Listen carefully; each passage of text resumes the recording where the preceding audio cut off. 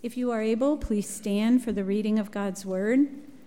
We begin reading in Proverbs chapter 1 and verses 1 through 7.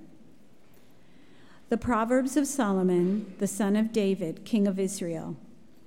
To know wisdom and instruction, to discern the sayings of understanding, to receive instruction in wise behavior, righteousness, justice, and equity, to give prudence to the naive, to the youth, knowledge and discretion. A wise man will hear and increase in learning, and a man of understanding will acquire wise counsel. To understand a proverb and a figure, the words of the wise and their riddles. The fear of the Lord is the beginning of knowledge. Fools despise wisdom and instruction. And then in Proverbs 23, verses 17 and 18. Do not let your heart envy sinners, but live in the fear of the Lord always. Surely there is a future, and your hope will not be cut off. Thank you.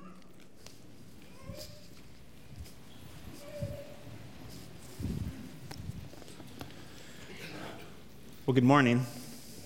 My name is Caleb. I'm the pastor of student ministries here, and it is a great joy and honor to open God's word with you this morning.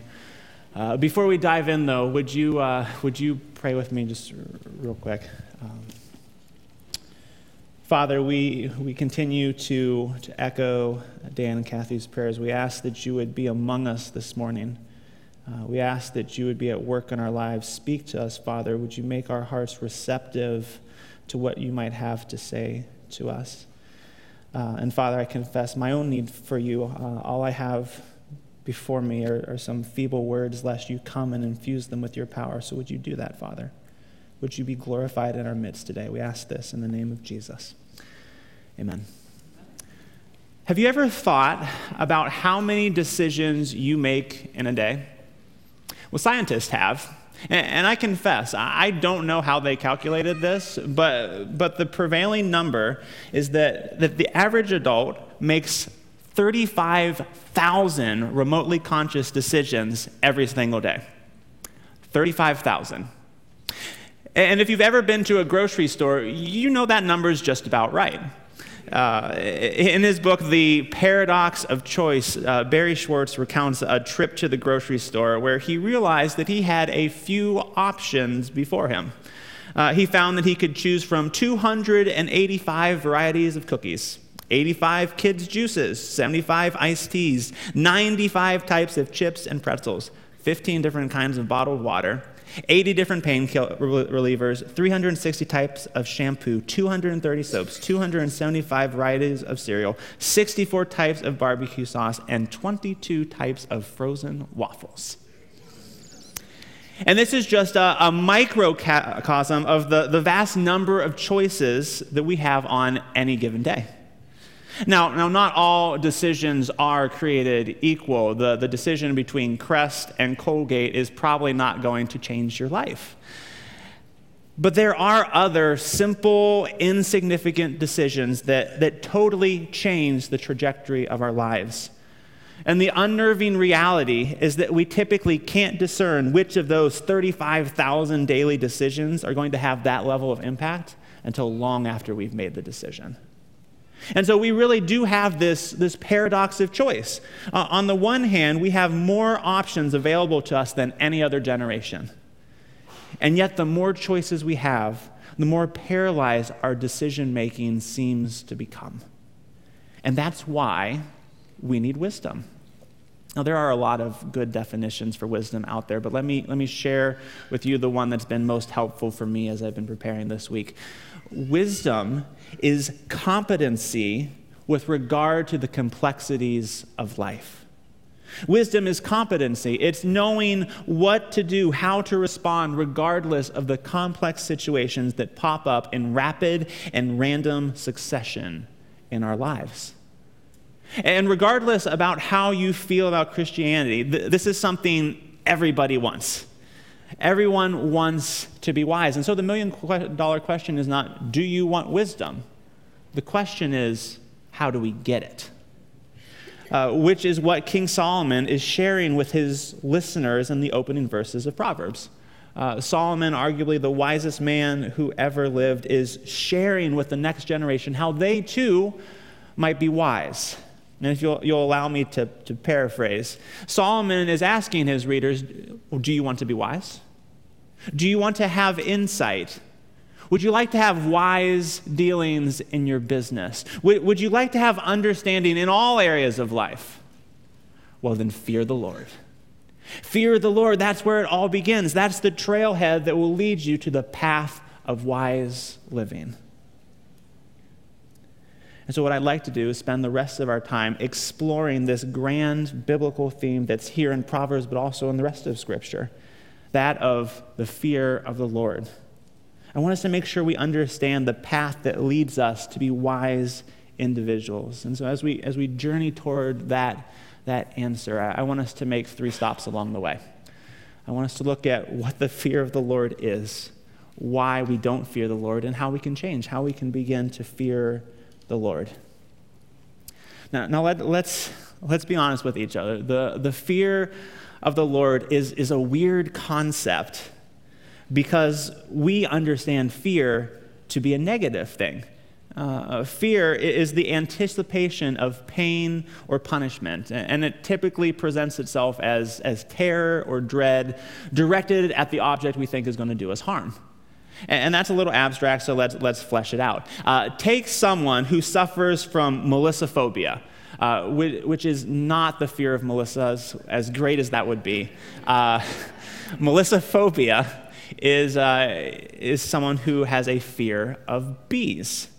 Now, someone who suffers from melissophobia, when they see a bee, they will be filled with terror. Or if you begin talking about bees in their presence, they'll be filled with dread. Why? Well, because they anticipate that one day a bee will cause them pain. Or they assume that one day that a bee will punish them for getting too close to their personal space. And so what does someone who's afraid of bees do? Well, they just avoid areas where bees are altogether. Or if a bee suddenly appears, they just throw up their hands, scream, and run away. And what that shows us is that fear really does guide behavior. The things we fear dictate what we do. And so based on our experience, when we read that the fear of the Lord is the beginning of wisdom, what we hear is that if you want to be wise, live in such a way that you avoid punishment from God. Know that there's punishment out there and live in such a way that you avoid it. In other words, our experience leads us to think that Solomon is reinforcing this idea that God is a cosmic cop and that we ought to stay on his good side. That's the way to go. Because as regular cops have shown us, their presence is super effective at changing behavior. I'm assuming that we've all done this, that you're driving along, you're minding your own business, where out of nowhere, a cop car shows up behind you. And you instantly panic, right? You check the speedometer. Was I speeding? Yes, you were.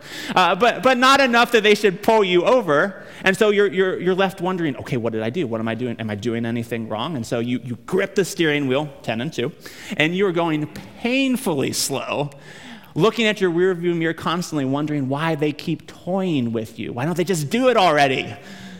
And this lasts for what seems like an eternity. It's really just a half mile. And then they turn off and you take a big sigh of relief.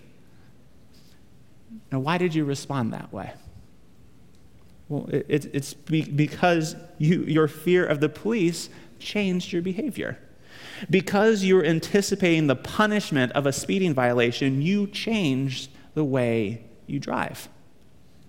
And it seems like, based on our experience, that Solomon is telling us that if we want to be wise, we have to live like the cosmic cop is always on our tail. Here's the problem with that, though. While phobias are great at reducing the possibility of a negative experience, they don't actually add anything positive to our lives. And that really doesn't fit with how Proverbs talks about fearing the Lord. Here are just a few benefits of fearing the Lord found in Proverbs. Proverbs 10:27. The fear of the Lord prolongs life. Proverbs 14:26. The fear of the Lord provides strong confidence and refuge. Proverbs 19:23. The fear of the Lord leads to life and satisfaction.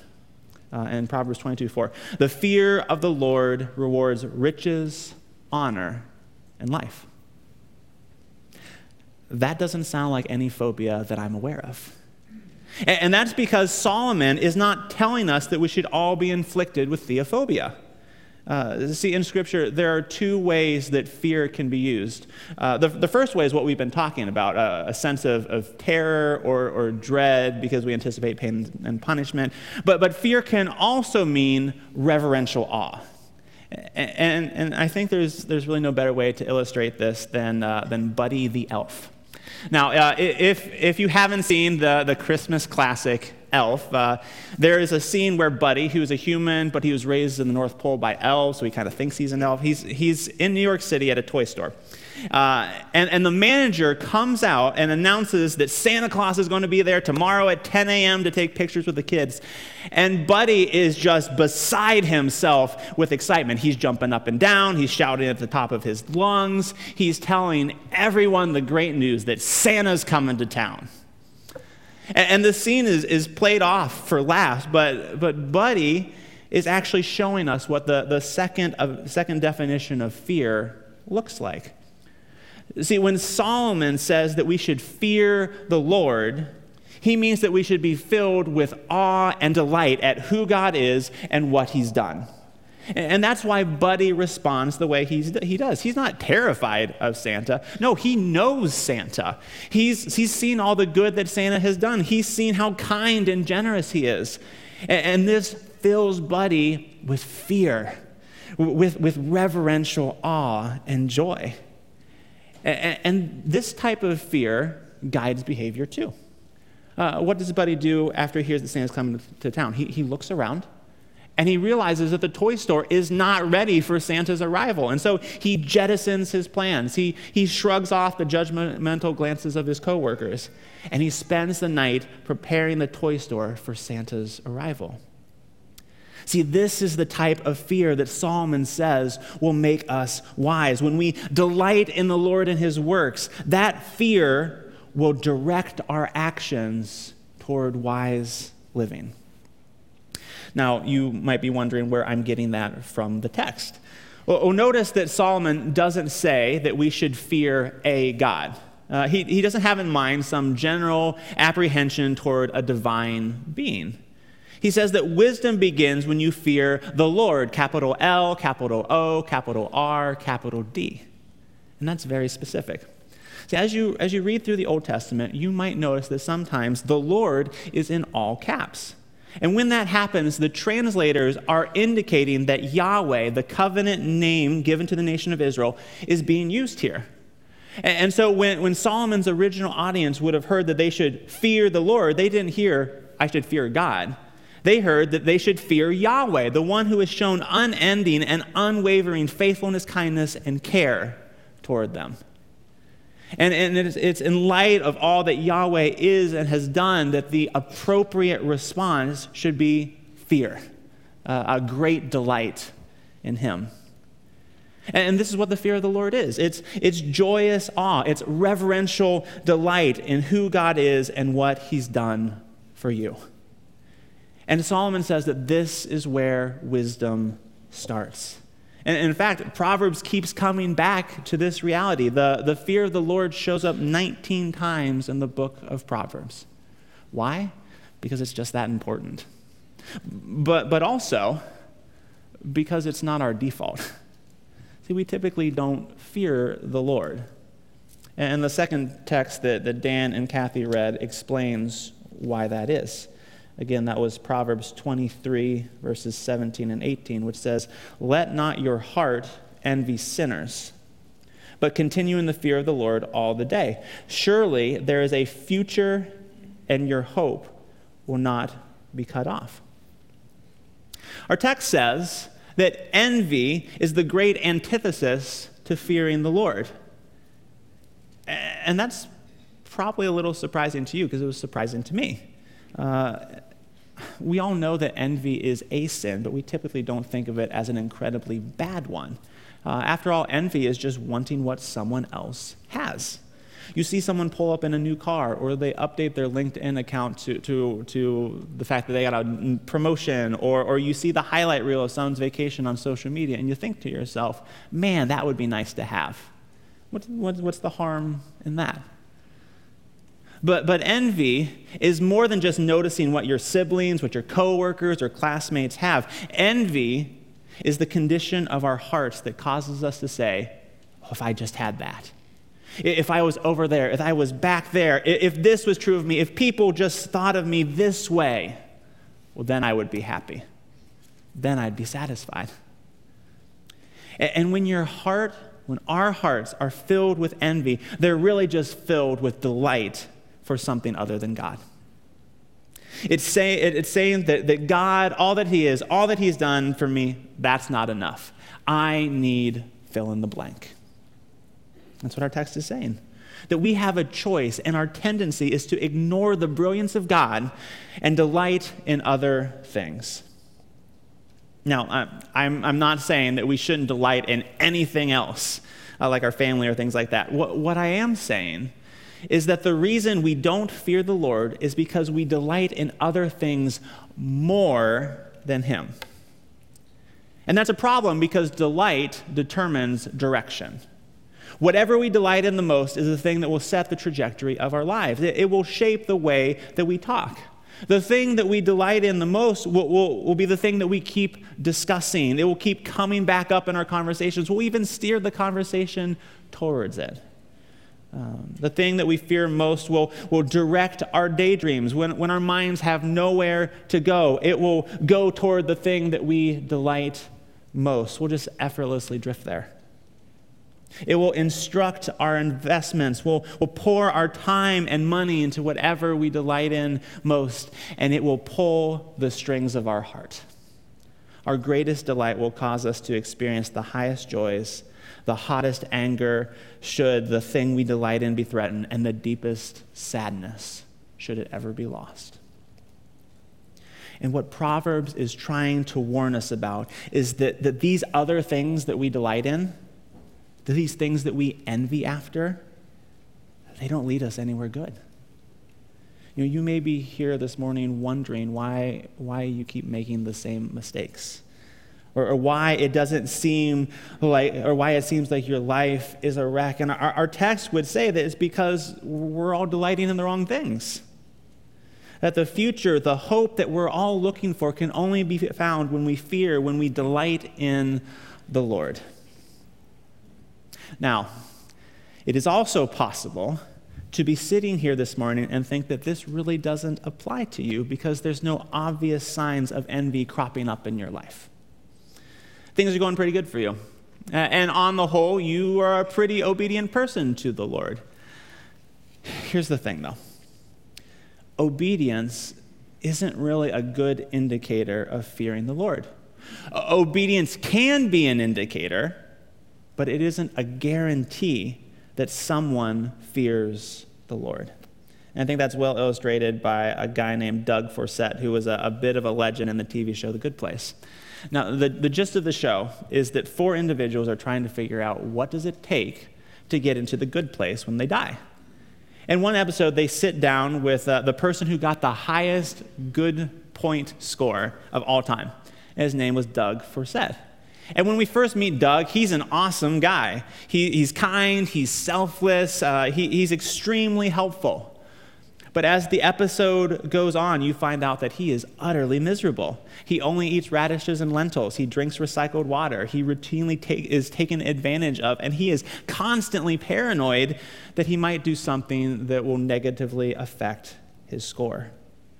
And at the end of the episode, one of the main characters tells Doug that surely you've done enough. You've done enough good things to live a little. Maybe try chicken parm instead of lentils today. To which Doug says, "Oh no, I could never do that." See, somewhere out there is an accountant who's watching my score. What if I relax and do something that causes me to lose enough points that I am tortured for eternity? No. I simply can't risk it. See, from the outside, it seemed like Doug was doing everything right, but his motivation for doing them wasn't joy. It was dread. It was the conviction that the divine accountant would withhold from him something that he desperately wanted if he didn't act a certain way. And I wonder if we do that too. I wonder if we see that big test or making the team or finding a spouse or getting that promotion or having our kids turn out okay. I wonder if we see and delight in that thing so much that we obey, that we do everything as right as we can in the hopes that our numbers come out in our favor and the divine accountant has to pay out. He has to give us what we actually desire. See, obedience severed from the fear of the Lord is just another path to try and satisfy our envy. See, that's what our text is telling us. The reason we do not fear the Lord is because envy has taken root in our hearts. And what that means for our pursuit of wisdom is that really all of us are fools. That because we aren't relating rightly to God, we won't relate rightly to the world or its complexities. And so the question, of course, is how can we change? How do we uproot the envy and fear the Lord? Because it won't happen by simply trying harder. Perhaps you've watched people attempt this. They throw themselves at being a Christian. Their discipline, their ministry involvement is so impressive. But if you look into their eyes, all you see is terror. They are worried that they're not doing enough or that they might do something wrong. And they either continue to be miserable as they knuckle under, or they just cut ties and start living completely different. Either way, trying harder doesn't work because it doesn't deal with the heart issue. And uprooting envy won't come about because our circumstances change or get better. Genesis 3 shows us that. Adam and Eve, they're in paradise. There is no death. There is no disease. There's literally nothing wrong. They have all that they could want or need. But then there's that one fruit over there that they can't eat. And do you know what their heart says? I bet it's the best one. I bet that fruit is better than all the other fruits combined. See, even in a perfect world where they wanted for nothing, their hearts still delighted in something else. And that's because deep down in our heart of hearts, they and we don't trust God. See, it's very difficult to delight in something that you think might destroy you, that doesn't actually have your best interest in mind. See, we all have a very complex relationship with God. We were made to delight in him, but when we delighted in other things and subsequently rebelled against him, it introduced that negative fear into the relationship. And so now our standard for relating to God is one of anticipating pain and punishment, which pushes our hearts away from him to delight in other things. And what that means is that we will never fear the Lord as we were created to until the negative fear we rightly have toward God because of our sin is dealt with. And the Bible tells us that there's really only one way to do that. In 1 John chapter 4, verse 18, we are told that there is no fear in love, but perfect love casts out fear. For fear has to do with punishment, and whoever fears has not been perfected in love. It's just like all the fairy tales, that true love solves everything. But in our case, it wasn't a single act. It was a person. See, just a few verses back, John defines what this love is for his readers. It's God, but specifically God seen through Jesus and his propitiation for us. Now, that is a Christianese word, but we have to use it because of what it means. See, propitiation means to turn away wrath. It's taking the incoming pain and punishment, turning it away from its intended target, and turning it onto something else. And in this case, Jesus took the cause of our dread, God's righteous wrath for our rebellion. He turned it away from us and onto himself. And it's only through this that joyful fear is possible. It's the only way Psalm 130, verse 4 makes sense.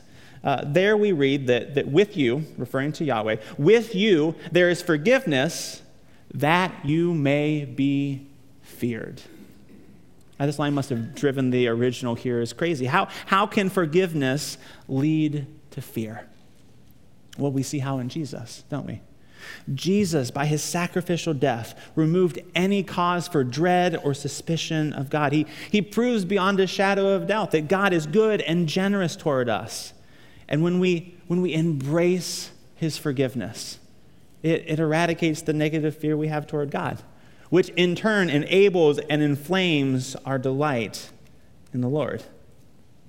But don't miss what I'm saying, though. The key is not to know that you are forgiven. Jonathan Edwards, American pastor from the 1700s, he used to say that there is a big difference between knowing that honey is sweet and actually tasting the sweetness of that honey. See, it's not enough to cognitively know that God is good and caring. You have to taste and see that the Lord is good.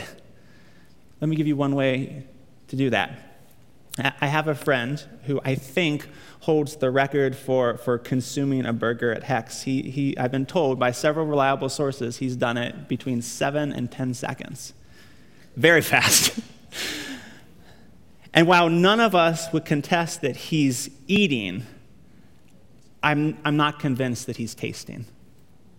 And I think sometimes we come to the Lord like he comes to that burger. That this is something to be done quickly and efficiently. But to really delight in the Lord, you have to taste. You have to mull it over. You have to savor it. You have to roll it around in your heart and your mind and taste all the ways that God is the sweetest honey to your heart. This is how we become wise. By fearing the Lord, by delighting in all that he is and has done for us. And so, brothers and sisters, as you face the approximately 26,432 remaining decisions for today, and as that counter resets for tomorrow and the next day, let's be afraid. Let us be very afraid, not of the choice, but of the Lord, and live wisely because of it. Let's pray. Father, we come before you, and we marvel at you. We delight in your goodness, your kindness, your care, your love, your faithfulness, all shown to us in a myriad of ways. Father, we also confess, I have not feared you well this week. We have delighted in so many other things. Father, please forgive us.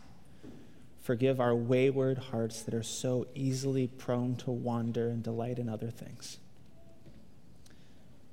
And Father, we do ask by the power of your Holy Spirit that you would give us a greater, more holistic, more beautiful vision of what you have done for us in Jesus.